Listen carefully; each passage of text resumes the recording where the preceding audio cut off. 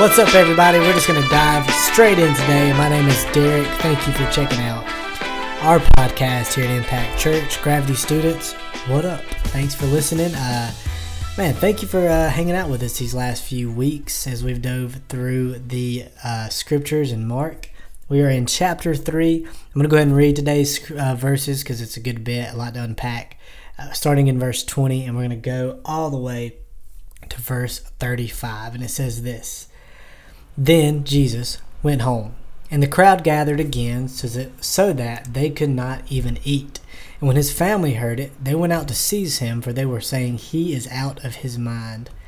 And the scribes who came down from Jerusalem were saying, "He is possessed by Beelzebub, and by the prince of demons he cast out the demons."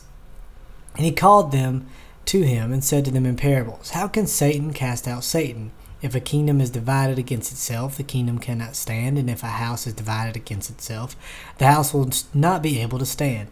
And if Satan has risen up against himself and is divided, he cannot stand, but is coming to an end. No one can enter a strong man's house and plunder his goods unless he first binds the strong man. Then indeed he may plunder his house. Truly I say to you, all sins will be forgiven the children of man, and whatever blasphemies they utter. But whoever blasphemies against the Holy Spirit never has forgiveness, and is guilty of eternal sin. For they were saying, he has an unclean spirit. And his mother and brothers came, and standing outside they sent to him and called him.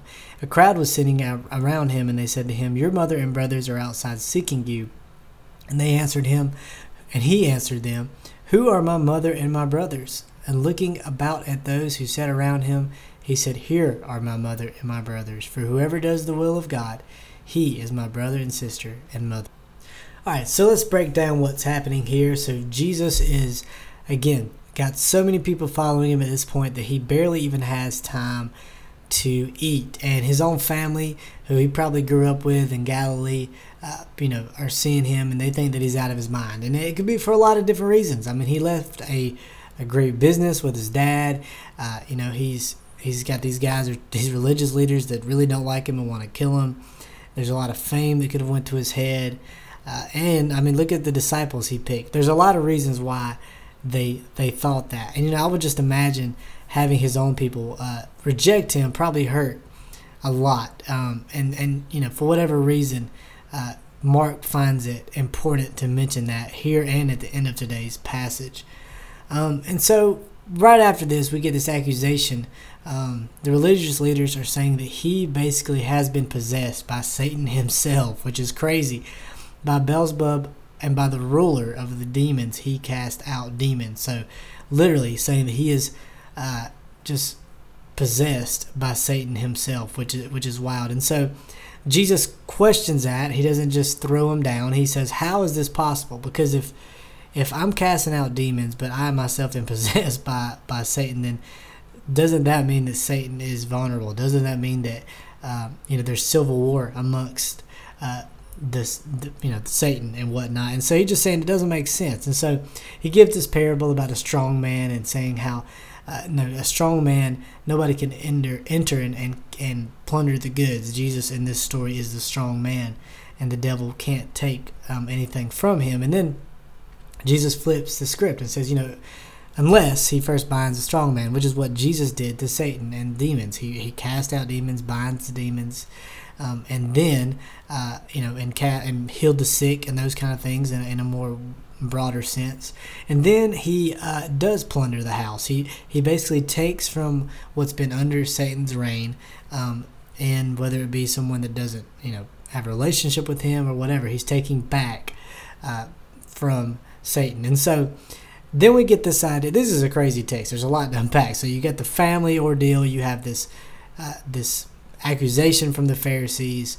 And then you have the religious leaders and Jesus basically telling them that there is this unforgivable sin. And it's easy for us as Christians to get caught up in this, but I do want to rest assured that this isn't a sin that you have to be anxious about and be like, oh man, I don't want to make sure that I don't do that because I want to be forgiven. Blasphemy of the Holy Spirit, the easiest way to explain it is basically someone that has committed this sin is someone that doesn't feel they need to be forgiven. They can't be forgiven because they don't want to be forgiven.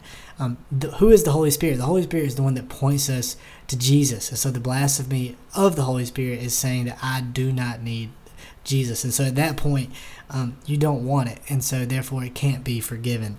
And that's the one thing. That's the only thing that Jesus mentions, and he mentions it multiple times throughout the Gospels.